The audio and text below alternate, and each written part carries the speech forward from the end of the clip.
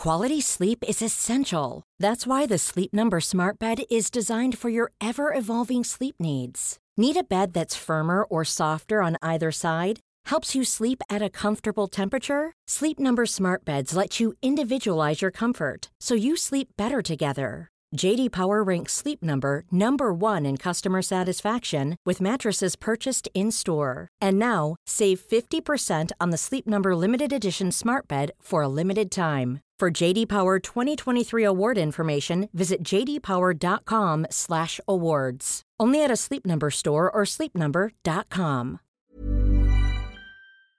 Hello, welcome to Hollywood Crime Scene. This is Rachel Fisher. Hi, this is Desi Jadikin. We have a Patreon account and we have bonus content there. If you want to subscribe, it's patreon.com/Hollywood Crime Scene.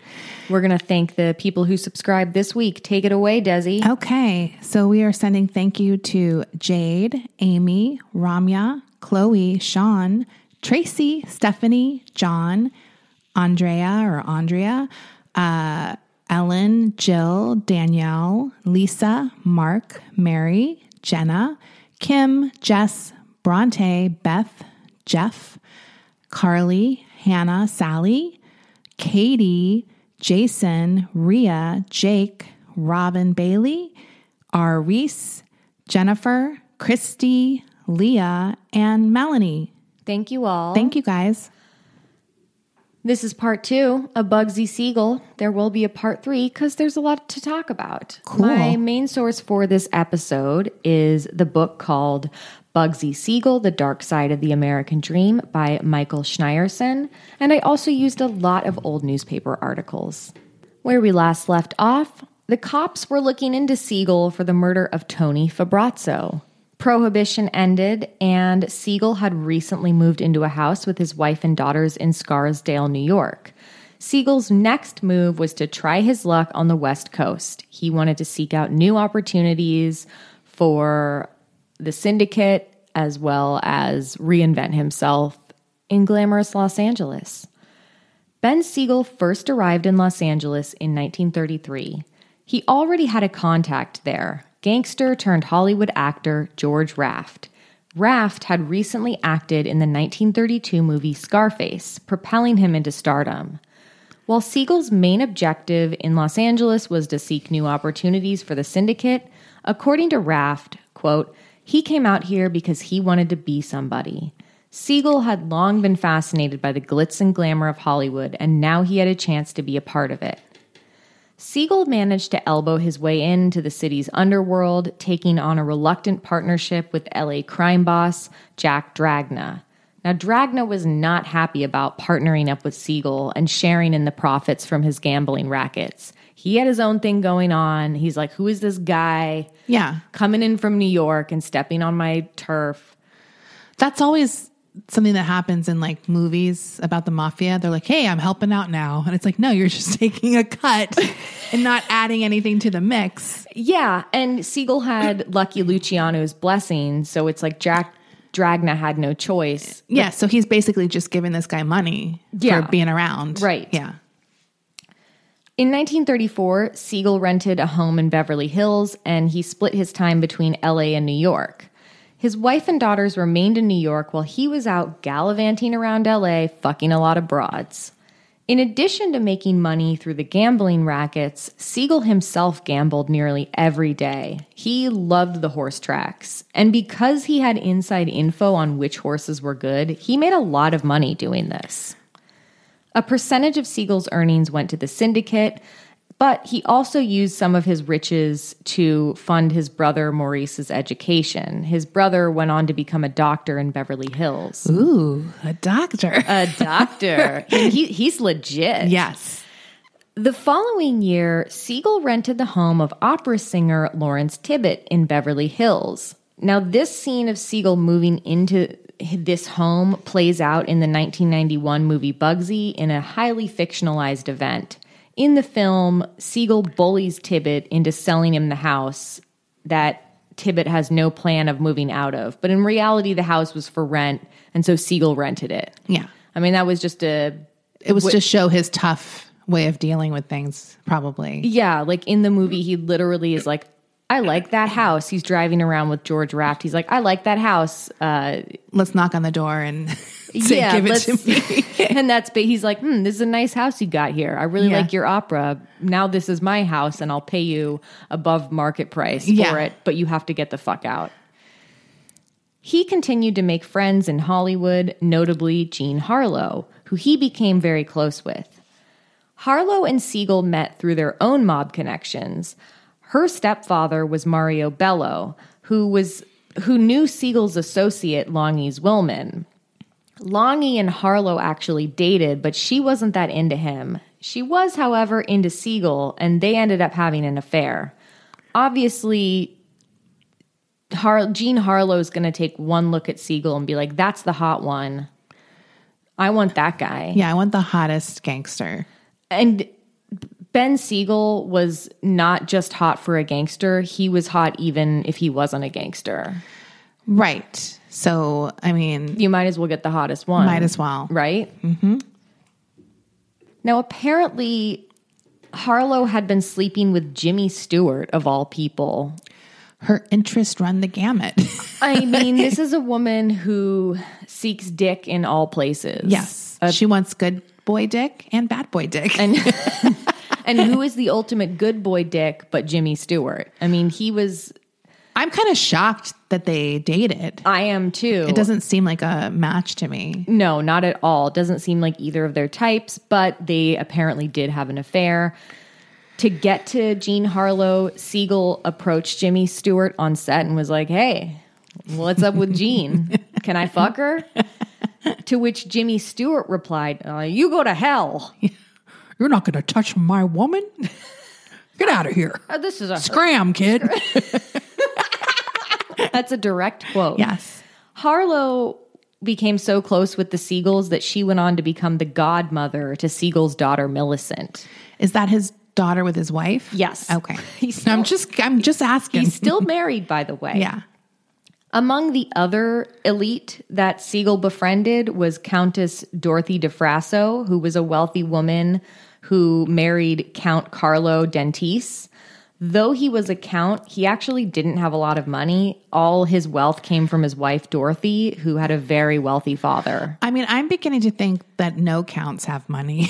Doesn't that always seem to be the case? Like they have this title, but they're always broke, but they married some rich woman. Like I think that's happened at least 10 times. They have a title and they have a villa, but they have zero money. Yeah. They have no assets beyond their villa. Yes. And then they have like a wife who's independently wealthy. And she just wanted to be a countess. Yeah. I mean, I would probably do that. It would, I think it would be funny. It would be fun to get like a lower level title. Yeah. Like you wouldn't want to be like a princess or a whatever. Like, I think countess sounds the hottest, to be honest. To me, I always wanted to be a countess. It definitely sounds like goth too. I don't know what a countess does, but it seems like the least amount of work. Yeah. To have a royal title. And you're just like a bitch. Yeah. I like it. Like I'd want to be and then after that I'd want to be a duchess. Yeah. Because that sounds kind of cool too. Like you're sort of more casual about it. Right. But then also the Duchess of Cambridge, like she seems like she has to do a lot of shit. I think it really depends. You got to get some bullshit country no one ever heard of, like Moldova or whatever. Yeah, or like Malta. Yes. So Dorothy was in her late 40s when she met 30-year-old Siegel. She's an older woman. They became friends, and she would just be many of the Hollywood society that would be very charmed by Ben Siegel. Yes. While the home he rented from Lawrence Tibbett was in the flats of Beverly Hills, Siegel dreamed of living up in the hills with the biggest stars. And in 1937, he began construction on his mansion located at 250 Delfern Drive in Holmby Hills. Ooh. The mansion was a staggering 10,000 square feet and would cost $180,000 to build, which in today's money is a lot. Among the 23 rooms in the mansion was Siegel's personal red marble bathroom. Ooh. And he also had a separate bathroom built for his wife, which was decked out in mirrored walls and ceilings. I don't want that. I don't. Do you want to watch yourself taking a shit that much? I don't want that many mirrors in my bathroom. No. I don't like that at all. I don't like a lot of mirrors. I don't even like mirrors where you get out of the shower and it's directly there. No, I hate that. I don't like that. It's just too like disconcerting. Because also when you're in the shower, you can see a person, but it's you. Do you know what I mean? I hate it. At this hotel I stayed at in Vegas one time, they had, of course, because it's like a modern, they like, redid it or whatever. And it had that shower that I hate where it's just the door. Yes. And it like, there's no curtain. It's just like an open door and doesn't close. I hate that. Do you know what I mean? Yes. Where you step and there's a into drain it. on the fucking floor. Yeah. Wait, okay, but that sounds, yes, I know what that is, but there's also the ones where there's no even step. No, this one didn't have the step. Okay, it's just a drain on the floor. It was a drain it's a drain on a floor and then half of a glass door. So it's like water just shoots out everywhere. Why does anyone think that that's cool? I don't get why anyone thinks that that's so cool. many hotels do that No, it's now. like a trend in bathrooms. Every hotel, it doesn't look that much cooler than a regular shower door. I'm just wondering if there's some reason like it's easier to clean or like whatever. It might be easier to clean. But I hate it. It's awful. I've seen it in homes though too. Like, so it is definitely a trend outside of hotels even, but hotels for sure mostly have it. But that's funny. I just recently saw an LA house that had an all red bathroom too. Really? Yes. It was an old house, but I can't remember what neighborhood it was in, but it was literally everything inside of it was red, like a blood red. Red's not a good bathroom color. I mean, it looked cool. I would never do it, but if I was looking at homes and saw that, I'd be like, I don't know, maybe I'll keep it because it was so weird looking and like I don't know. There's something about the bathroom, like blood red for a bathroom. It just seems alarming. Maybe a powder room, like Yeah. you know what I mean, like a guest bathroom that you just have for people coming over for dinner or something. Anyway, this shower in Vegas, it had that glass door, but it also had a mirror directly. Like the mirror above the sink was directly across from it. So you just I don't saw like yourself that. showering. I hate it. And I was not into that. You know who likes that? Jose Canseco. He famously always was looking at himself fucking in the mirror of his closet doors. Right. Now, Siegel was really into fitness, and he built a lap pool for his workouts as well as a gym and sauna. He also built a trap door behind the wall of his bed that was controlled by a button in case he needed a place to hide. Ooh. He had lots of little hidey holes Nice. in his house. Siegel also installed a trick bookcase in his library that could hide a safe. I love it. Like, if I had all this money, this is the kind of house I would build. I've always wanted a bookcase with something behind it where you have to pull out the book and it opens. Yeah, the spinning bookcase that leads down to a secret lab. Absolutely. That's what I want. In addition to the gambling rackets, Siegel sought to work more closely with Hollywood. With the blessing of the syndicate, Siegel hounded the studio heads for money to ensure that their background actors would show up to work. Siegel tread lightly, though, with this practice because he also wanted to be an actor himself. Oh. He hung around set with George Raft, and he even brought in footage of himself acting out a scene for the studio heads to look at. Though he wasn't going to have an acting career, he certainly did look and act the part of a Hollywood star. An informant for the FBI later said of Siegel, Bugsy is said to control almost everything for the mob on the West Coast, but he doesn't get directly involved because he wants to stay in good standing in California. Siegel is the only Jew who has built a record of high accord among his colleagues. Another informant said he prides himself on the fact that he has never been convicted of a criminal offense of a major nature. Along with his fitness routines, Siegel paid special attention to his personal grooming habits, from his daily shaves at the barbershop to his nightly skincare routine. Ooh. He slathered his face with night cream every single night, and he even wore one of those old-fashioned chin straps to bed to keep his face lifted and tight. Wow. He's like Joan Crawford. Yeah, it was like a Joan Crawford chin strap that he wore to bed. Yeah. He was very into his vanity and like looking hot. I mean, he's in LA now. Yeah. That's like your job. This is what you got to do. He's maintaining that he's the hottest gangster in America. I mean, he doesn't even have to work that hard. He honestly doesn't. He really didn't have to work as hard as he did, but he like really took pride in his looks. Well, he's competing with actors Now in his he mind, is. not gangsters. In New York, he didn't have that much competition. Yeah. But now that he's hanging around Hollywood, Yeah. he's like putting cucumbers on his eyes. Yeah, absolutely. Siegel and his wife Esta hosted glamorous, star-studded parties at their new mansion on Delphern Drive. Among the celebrities who attended his parties were Clark Gable, Gary Cooper, and Cary Grant. Is she living there now, or she just comes in? She's moved in now. Okay. Newspaper columnist Floribel Muir said of Siegel, quote, "He was the storybook gangster to the romantic, emotional, almost childlike adults who populate the movie colony. He bowled them over with his suave manner, his immaculate hand-tailored shirts, his $200 suits, his $25 ties. For women, especially, he had a strange fascination. Perhaps it was the imagined menace that shadowed his handsome face, or the quick boyish grin. I was like, that could be something. He got punched in the mouth. The quick, boyish grin he flashed for those he liked. Some of them, who would have never dared date him, enjoyed a delicious tingle among their spines at the thought of doing so." Wow. This Jesus. journalist is horny. This is a very horny article. This person has a hard-on for him. Yeah, she's talking about how, like, oh, all these celebrity movie stars are horny for Bugsy Siegel, but, like, you sound like you are, too. Right. She's definitely like, notice me. And your boyish grin. Siegel was so charming that he managed to swindle hundreds of thousands of dollars worth of loans from various stars with the promise of business ventures. He'd be like, I'm going to open a nightclub. You want to invest? Oh, my God. I mean, he just did that to everyone, and they're like, sure. Yeah.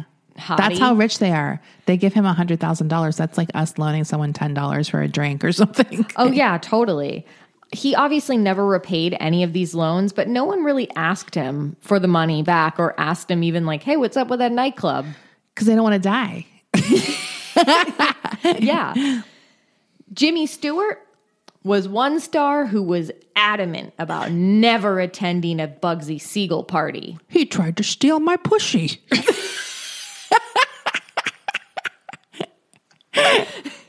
He put his foot down, and he urged others in Hollywood to follow suit. Wow. Look, Jimmy Stewart was kind of a cop. He is a hall monitor cop. He is. Energy, for sure. And I like him as an actor a lot, but I'm just saying he was kind of a cop. He's a goody two-shoes. Like, Totally. I don't think that there's anything out there that proves otherwise. No. Like he is famously that guy. Mm-hmm. That's why I was shocked by the Jean Harlow. It just doesn't seem like his type at all. I agree. Some of Jimmy's friends told him, like, hey, just relax, play it cool, just fucking chill out. And Jimmy was like, no, I'll tell him right to his face that I don't like him. Siegel did not like being confronted by Jimmy Stewart because he did go up to him and he was like, mister, I don't like you. I think it's wrong. I think it's what you're doing. I'm wrong, I tell you. That's wrong. You see, you're going to stay away from the stars. See, go back to the East Coast where you're from. And so Jimmy Stewart got heated. He's like, I mean, not Jimmy Stewart, Bugsy Siegel. Ben Siegel got fucking heated when Jimmy Stewart confronted him. Fuck you, nerd. Yeah. Like, leave me alone. That's basically what he said. And George Raft sees Siegel getting heated and he's like, okay. Like, you can't kill Jimmy Stewart. Yeah. Like, please. He's like the biggest star. Yeah. Like, yeah. Just calm down. This isn't like the guy eating spaghetti. Yeah. Like, he hasn't even made It's a Wonderful Life yet. Like, just calm down. Yeah. Please. George Raft talks to Jimmy Stewart and he's like, hey, you don't want to get involved. You don't want to go there. Yeah. With Ben Siegel. Calm the fuck down. You don't want to know where this could end up. To which Jimmy Stewart replied, if Siegel wants to try his luck with me, tell him to take his best shot. I'll give him a knuckle sandwich.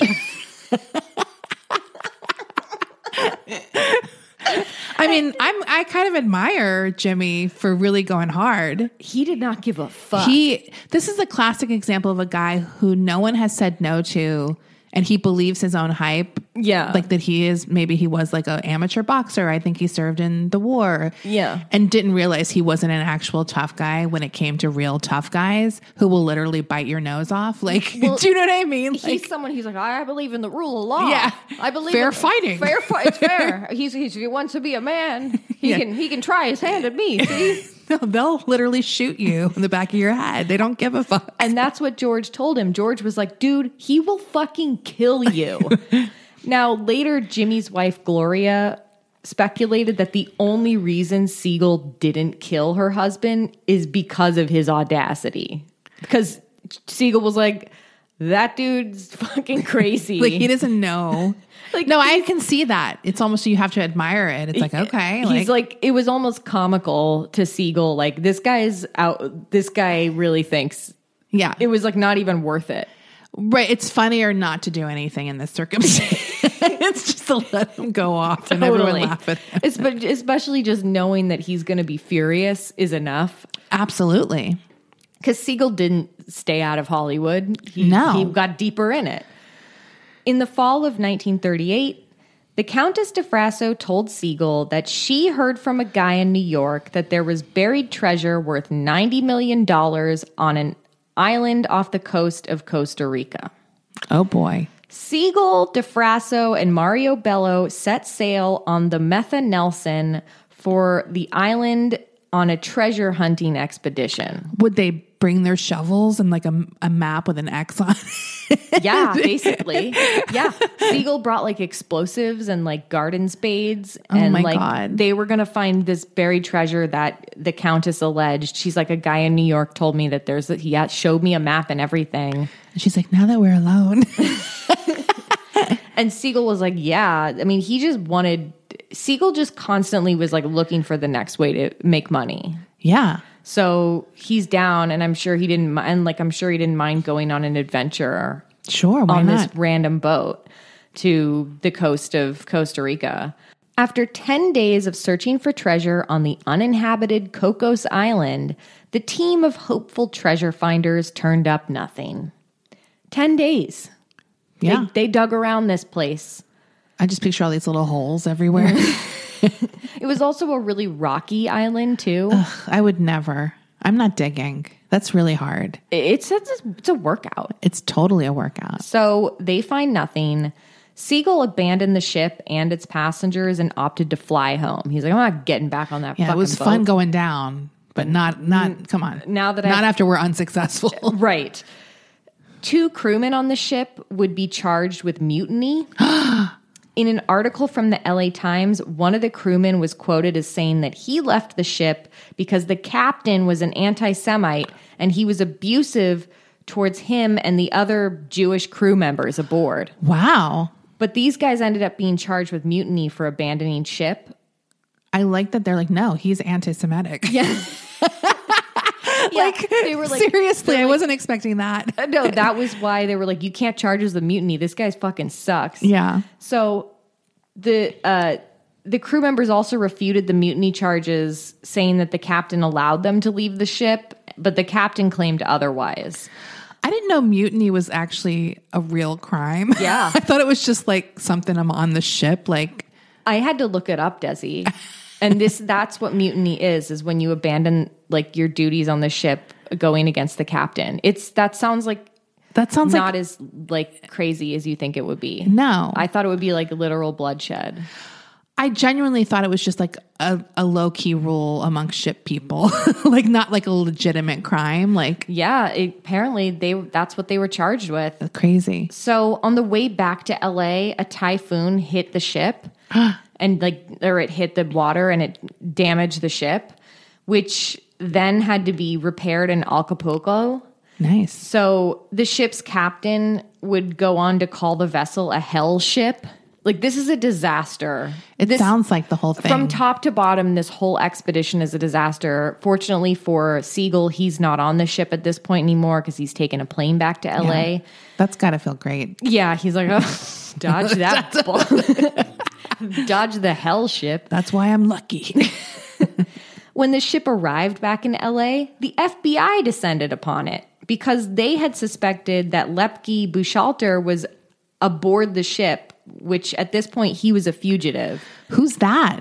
He's one of the Siegel's associates from back in New York. He ran the garment industry. Right. And he, at this point, had become a fugitive. He had been arrested and he skipped bail. So the FBI suspected that Lepke was hiding out on this ship. Right. So that's why the FBI descended upon them when they finally got back to LA. He wasn't on the ship, but Siegel's name had made the paper in an unsavory fashion because he had been on this ship. Right. And Lepke was his associate. The Los Angeles Daily News referred to Siegel as a New York racketeer. He doesn't like that. He doesn't want that. He's trying to make it in Hollywood. The press also speculated about his relationship with the Countess. Ooh. So they're trying to blow up that. Yeah. While Siegel was still out of town on the expedition, a reporter named William Bradford Huey posed as a magazine salesman and entered the Siegel household, where he subsequently was hired as a butler. That happened? What is this, a sitcom? Yes, this whole thing is a fucking sitcom. This guy, this journalist, really ambitious journalist, knocks on the Siegel home while Siegel's still in Costa Rica. And he's like, hey, I'm selling magazines. Like, he just wants to get inside the house, right? Right.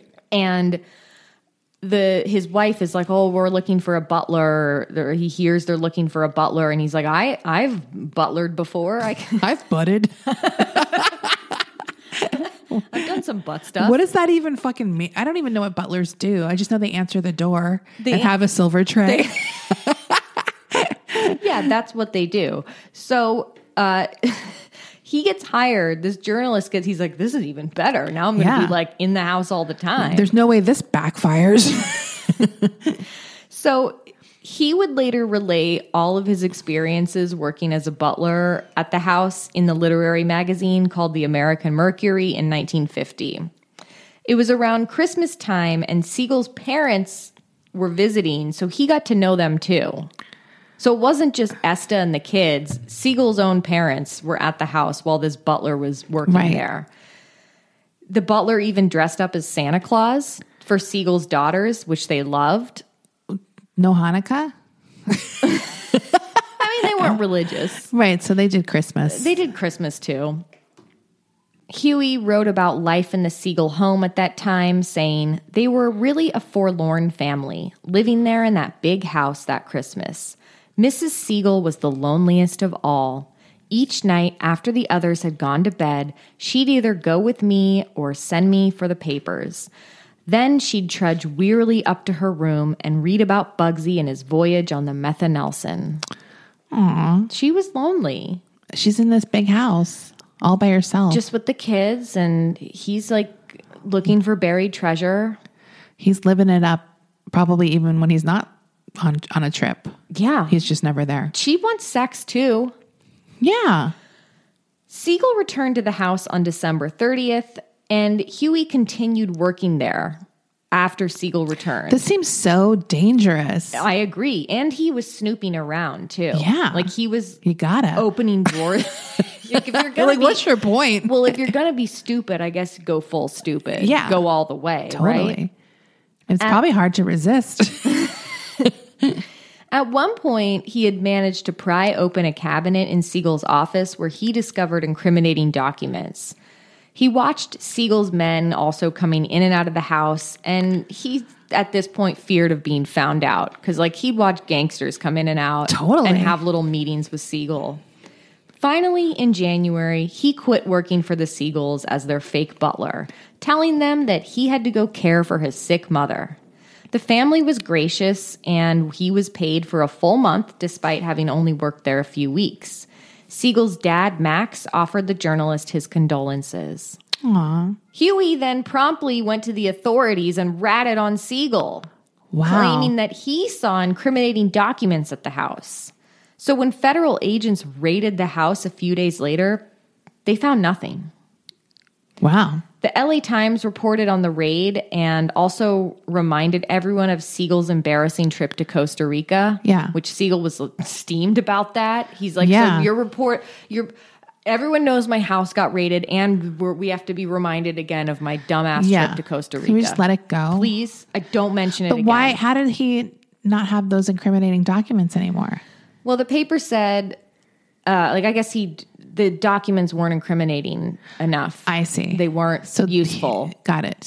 So the journalist just made a mistake that they were more incriminating than they were. Yeah. Or Siegel had gotten rid of them at that point. It just ended up resulting in nothing. Now, the LA Times said Siegel was a member of the crew. This is what they said in the paper after the raid. It said Siegel was a member of the crew on the ill-fated trip to tropical waters made by the Meth and Nelson 3 months ago. The cruise, once investigated by the Federal Bureau of Investigation, next by the Federal Narcotics Bureau, now reposes in the lap of the United States Customs Service, which today probably will close the file with a no evidence notation. Following this press, though, Siegel and his family were ousted from their country club. And even kids at school were coming up to Millicent Siegel and being like, I heard your dad's a gangster. Yeah. So things are getting a little too hot. Yeah. And did they find out the butler turned them in, or they never found out that? I don't remember. Okay. Anyway, let's take a break. Okay. We'll be right back. Quality sleep is essential. That's why the Sleep Number Smart Bed is designed for your ever-evolving sleep needs. Need a bed that's firmer or softer on either side? Helps you sleep at a comfortable temperature? Sleep Number Smart Beds let you individualize your comfort, so you sleep better together. J.D. Power ranks Sleep Number number 1 in customer satisfaction with mattresses purchased in-store. And now, save 50% on the Sleep Number Limited Edition Smart Bed for a limited time. For J.D. Power 2023 award information, visit jdpower.com/awards. Only at a Sleep Number store or sleepnumber.com. I'm the queen of starting a free trial offer and forgetting to cancel it, oftentimes being charged for months for something I'm not even using. If I asked you how many subscriptions you have, would you be able to list all of them and how much you're paying? If you would have asked me this question before I started using Rocket Money, I would have said yes, but let me tell you, I would have been so wrong. I can't believe how many I had and all the money I was wasting. With Rocket Money, I can see all of my subscriptions in one place, and if I see something I don't want, I can cancel it with a tap. I never have to get on the phone with customer service. They'll even try to get you a refund for the last couple of months of wasted money and negotiate to lower your bills for you by up to 20%. All you have to do is take a picture of your bill, and Rocket Money takes care of the rest. Rocket Money is a personal finance app that finds and cancels your unwanted subscriptions, monitors your spending, and helps lower your bills. Rocket Money has over 5 million users and has helped save its members an average of $720 a year with over 500 million in canceled subscriptions. It's definitely saved me money, and now I can use that money to waste on things I do want. So stop wasting money on things you don't use. Cancel your unwanted subscriptions by going to rocketmoney.com/Hollywood crime scene. That's rocketmoney.com/Hollywood crime scene. Meanwhile, Lepke is still on the run. You know, he wasn't in that boat, but he is still on the run. He had become very paranoid that anyone could betray him at any moment because he had been overutilizing the hitman at Murder Inc. That's how paranoid he become. He just started offing people. Right. Like anyone he no questions asked, maybe suspected of being a little shady. This guy's a wreck. Too many murders were happening as a result of his paranoia. Siegel and Lansky were like, we got to rein this guy in. Yeah. Like, please. So they convinced Lepke that he needed to turn himself in and that he'd only face racketeering charges and thus not spend that long in prison. They're like, it's worth it. Just fucking turn yourself in. You'll be out in like 2 years. Yeah. Like, stop this. Don't stress. Lepke agreed. However, he needed one more person to be taken care of. Murder Inc. hitman and longtime associate of Siegel, Harry Big Greenie Greenberg. Portrayed by Elliot Gould in the movie Bugsy. Greenberg had actually threatened Lepke about ratting out the entire syndicate if Lepke didn't give him $5,000. Wow. That's a bold move. Very bold. That's for 5,000. Like, yeah. Upon hearing this, Lepke sent 2 hitmen to kill him, but the hitmen lost track of Greenberg in Montreal, and then he went into hiding. Yeah. So like, well, if anyone can do this, it's Ben Siegel. Yeah. Greenberg was now apparently also hiding out in Los Angeles. So he's like, perfect. Yeah. My best hitman to off this guy in LA. So Lepke was still intent on having him killed. He wanted Siegel to do the job.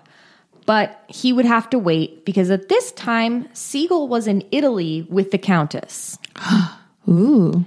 On this trip to Italy, it was the spring of 1939, and DeFrasso sold her friend Mussolini some explosives. Wow. She had these like hot new explosives that Why? she was touting. She's like, they don't make a sound. Yeah. They're very high tech, and you're going to love them. Wow. And Mussolini was like, that sounds great. And he gave her $40,000 for her supply. But these explosives ended being a like bunk. Right. They didn't work. And he was pissed. You don't want to anger Mussolini. And that's why World War II started. Yeah, he was like really upset. So He wasn't a fascist before this incident. this is what caused it. No, it was already 1939. So Mussolini was irritated with her. So he's like, I'm going to evict you from the villa that you guys are staying at. You're getting evicted from Italy. Okay. That's what he said to her. And so Mussolini's like, and I'm moving in some of my friends. So like, you guys need to leave the villa. Okay. So the friends that Mussolini was like allowing to stay at this villa were Paul Joseph Goebbels and Hermann Göring. Really? Yeah, 2 very high-ranking Nazis. My buds need Just a place to crash. Just my 2 Nazi buds need a place to crash in Italy. And Siegel was like, oh, I want to kill these guys so bad. He should have. The 2 murders we all would have been like, great. I mean, he was like going to do it. He was really excited to kill these Nazi fucks.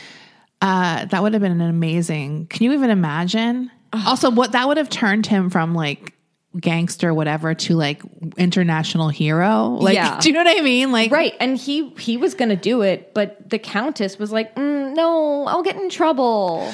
Now, what was his motivation for doing it? Like as a 'Cause they're Jewish guy? Nazis, Okay, yeah. yeah. I'm just saying because they were Nazis or because he got kicked out of the villa. Like because I can see both reasons. Oh, well, it was 100. So he was aware. I mean, It was yeah, 100% because they were Nazis and he was Jewish. Yeah. And he knew. enough about what was going on. Yeah. Like he knew, he was like, fuck those guys. Oh man, I really wish he did it. But this bitch Countess was like, stop. That's what she said to him. She's like, I'm going to get in trouble if you do that. Please, Ben, please don't. I'm surprised he listened. Were they fucking at this time? I think they had to. Because that's the only reason I can see why he'd listen to her. What kind of pussy is that Yeah. they make you not kill a Nazi? What kind of pussy is that? I don't know. I don't like this bitch. No, I don't either. So unfortunately, Siegel did not murder any Nazis while he was in Italy. However, Meyer Lansky did fuck up a lot of Nazi asses back in the States at this time. Nice. Now, that's a great story, and we will talk about that when we do an episode on Meyer Lansky. But Meyer Lansky, he took matters into his own hands. Love it. He kicked asses. Nice. We'll get into that later. When Siegel returned to the States, Lepke asked him to kill Greenberg, and Siegel was like, okay, I'll do it. Lepke turned himself in on August 24th, 1939. Greenberg was in fact hiding out in Los Angeles. Him and his wife Ida were living in a small apartment in Hollywood, and they were going under assumed names.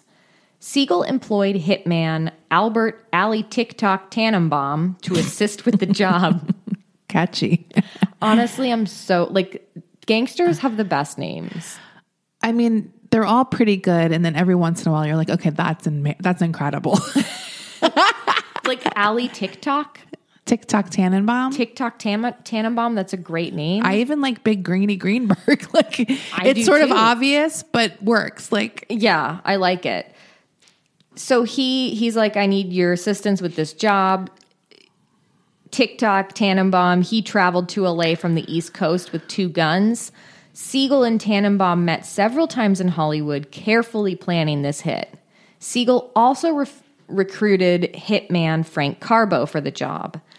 The plan was to take 2 cars to Greenberg's house and wait for him to come home after his nightly trip to the drugstore on Hollywood and Vine, where he bought his newspaper. Carbo and Tannenbaum would be in one car, and Siegel would be in his Buick. When Greenberg approached his door, Carbo would run up and shoot him. Then Tannenbaum and Siegel would switch cars, and they would drive away. So this was kind of like a complicated maneuver here. But Siegel was like, trust me, this is how I do things. He kind of had a weird flair for these hits. Like he had a weird method, but it worked for him. So Siegel also said, look, if anyone follows us, Tannenbaum should crash the Buick into them to stop them. Okay.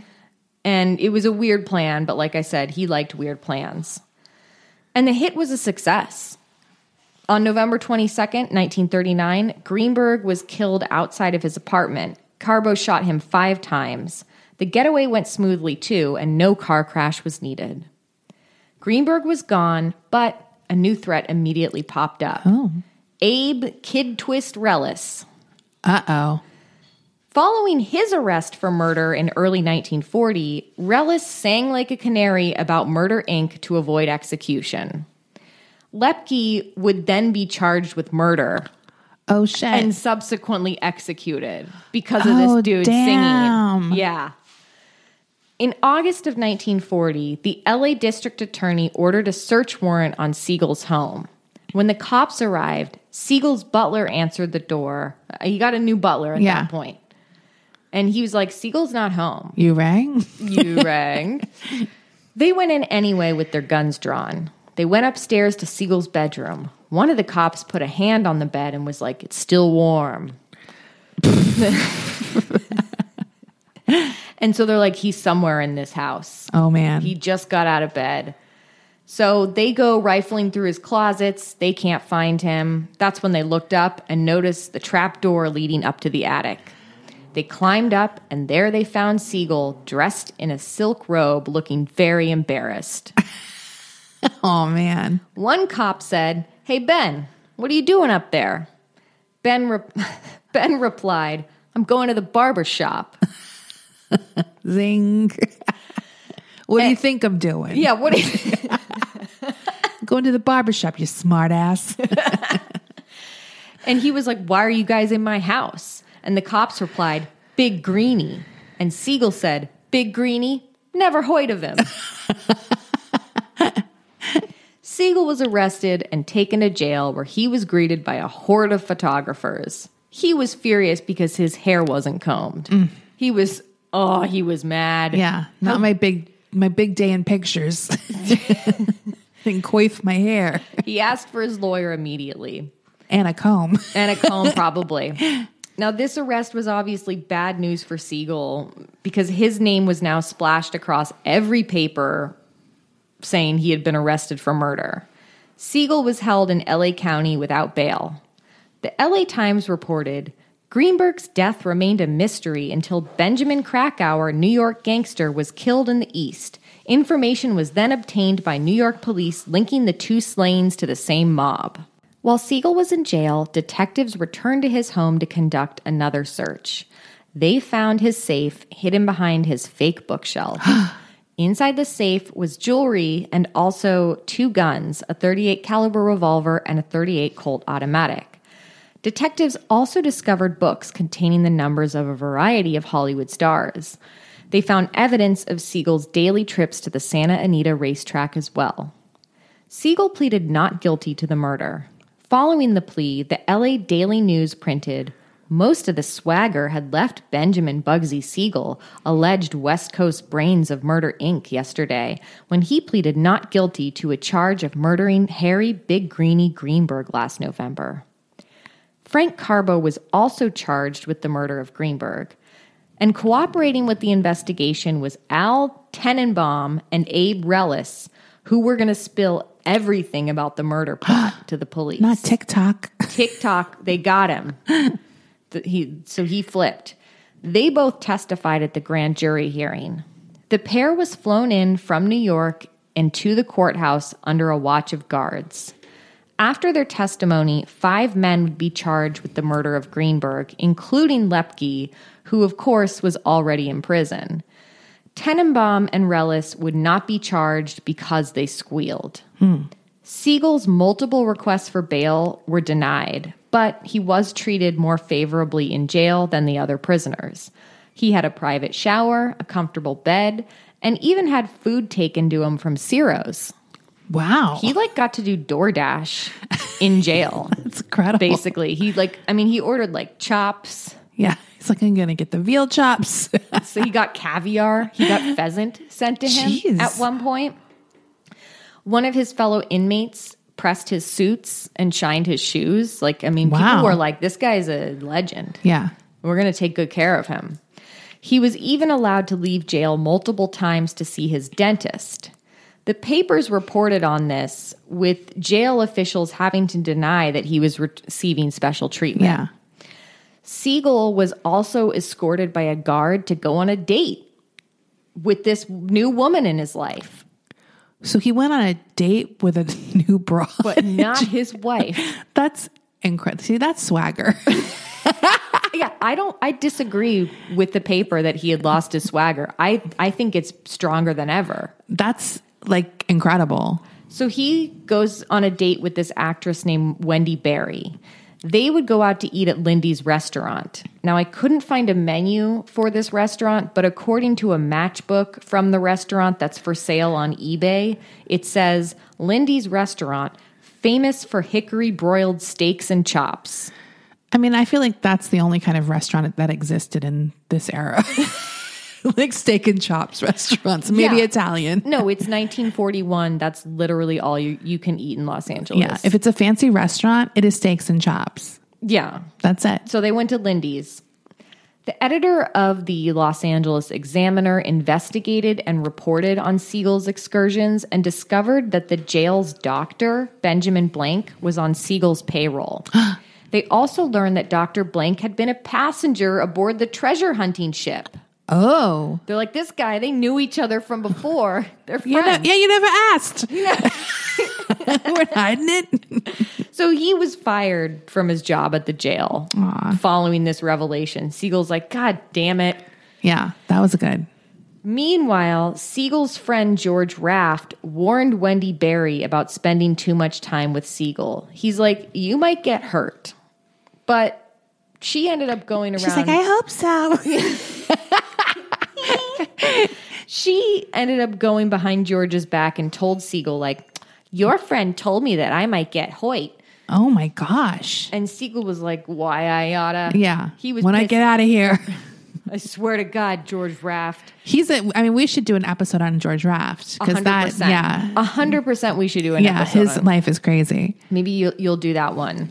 So Siegel is fucking pissed at George for trying to cock block him with this broad, basically.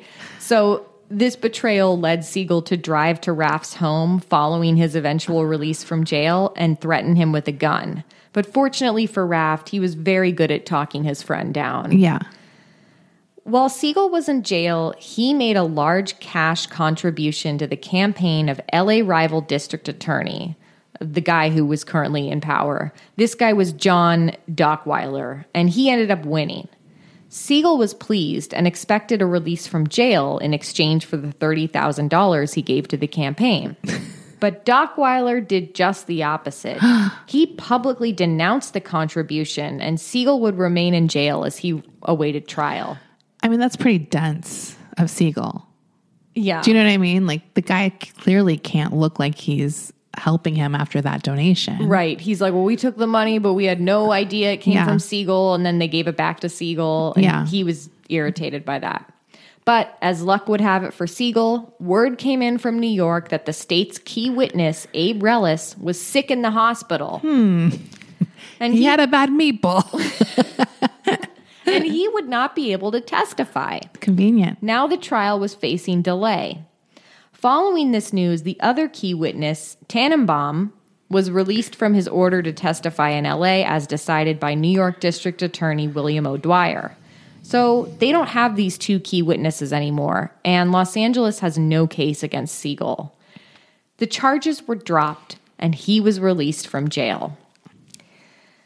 This was December of 1940, so he was in jail for a few months. Siegel told the papers, "I am keenly disappointed in the dismissal of this case. I am absolutely innocent of this offense and have sought nothing but the opportunity to establish my innocence in a fair trial before a Los Angeles court and jury." He's happy. Of course. But he's like, I wanted to prove my case in court. In a fair court of law with a jury of my peers and tell you all the truth and have it be fair and square. That's got to feel great when the case is dropped, but then you get to go up and act all on your high horse. Yeah. I mean, so he's out. So next week on part 3, we're going to be talking about Siegel's attempt to go legit with his Las Vegas operation.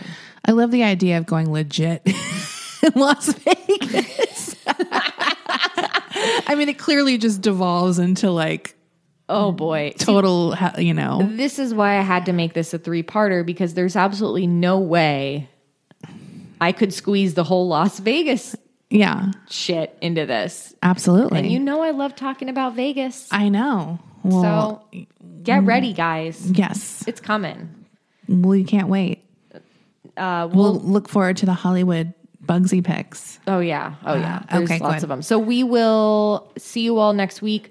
We're going to record our after show now for Patreon, and bye. Bye.